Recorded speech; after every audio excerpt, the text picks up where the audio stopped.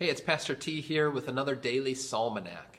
And the goal for this little daily reflection is to help you grow in the practice of prayer through a deepening relationship with the prayer book of the Bible, the Psalms. Today, we're reading and reflecting and praying over Psalm 2. So grab a Bible if you have one, or just close your eyes and listen as I read. Why do the nations rage and the peoples plot in vain? The kings of the earth set themselves, and the rulers take counsel together against the Lord and against his anointed, saying, "Let us burst their bonds apart and cast away their cords from us." He who sits in the heavens laughs. The Lord holds them in derision. Then he will speak to them in his wrath and terrify them in his fury, saying, "As for me, I have set my king on Zion, my holy hill. I will tell of the decree. The Lord said to me, 'You are my son. Today I have begotten you.' Ask of me, and I will make the nations your heritage, and the ends of the earth your possession. You shall break them with a rod of iron, and dash them in pieces like a potter's vessel. Now therefore, O kings, be wise. Be warned, O rulers of the earth. Serve the Lord with fear, and rejoice with trembling. Kiss the Son, lest he be angry, and you perish in the way, for his wrath is quickly kindled. Blessed are all who take refuge in him.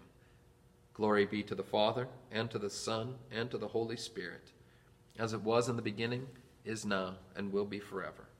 Amen. Psalm 2 is a psalm of the coming kingdom. It's all about God the Father setting his Son, the King, his anointed one. And Dietrich Bonhoeffer, the great Lutheran pastor and martyr, he said once that all of the prayers in the Psalms could be arranged according to the petitions in the Lord's Prayer, so that there's psalms that have to do with God's will being done. There's psalms that have to do with our daily bread. And of course, this would be a psalm about God's kingdom coming. And there's one word in particular that jumps out at me as I read and reflect on the psalm today. It's said in verse 8, "Ask of me, and I will make the nations your heritage and the ends of the earth your possession." I'm thinking today about asking God as he encourages us, indeed admonishes us to do, that his kingdom would expand, that more and more people would be gathered into his reign and rule. We could think about neighbors or family members who don't know him, who aren't living under the joy and the peace and the righteousness of his reign and rule, to ask God for them, to expand the dimensions, the boundaries of his realm, to gather in more souls into his loving reign and rule. So let's do that now. We pray. Dear Heavenly Father, we thank you that you have sent your Son, our Lord Jesus, into the world to be our King, and that we are his own and live under him in his kingdom and serve you in righteousness, innocence, and blessedness. Dear Father, you have bid us to ask you that the nations might be your heritage. And so right now we have on our hearts neighbors, friends, family members who don't know you. And so we name them before you now.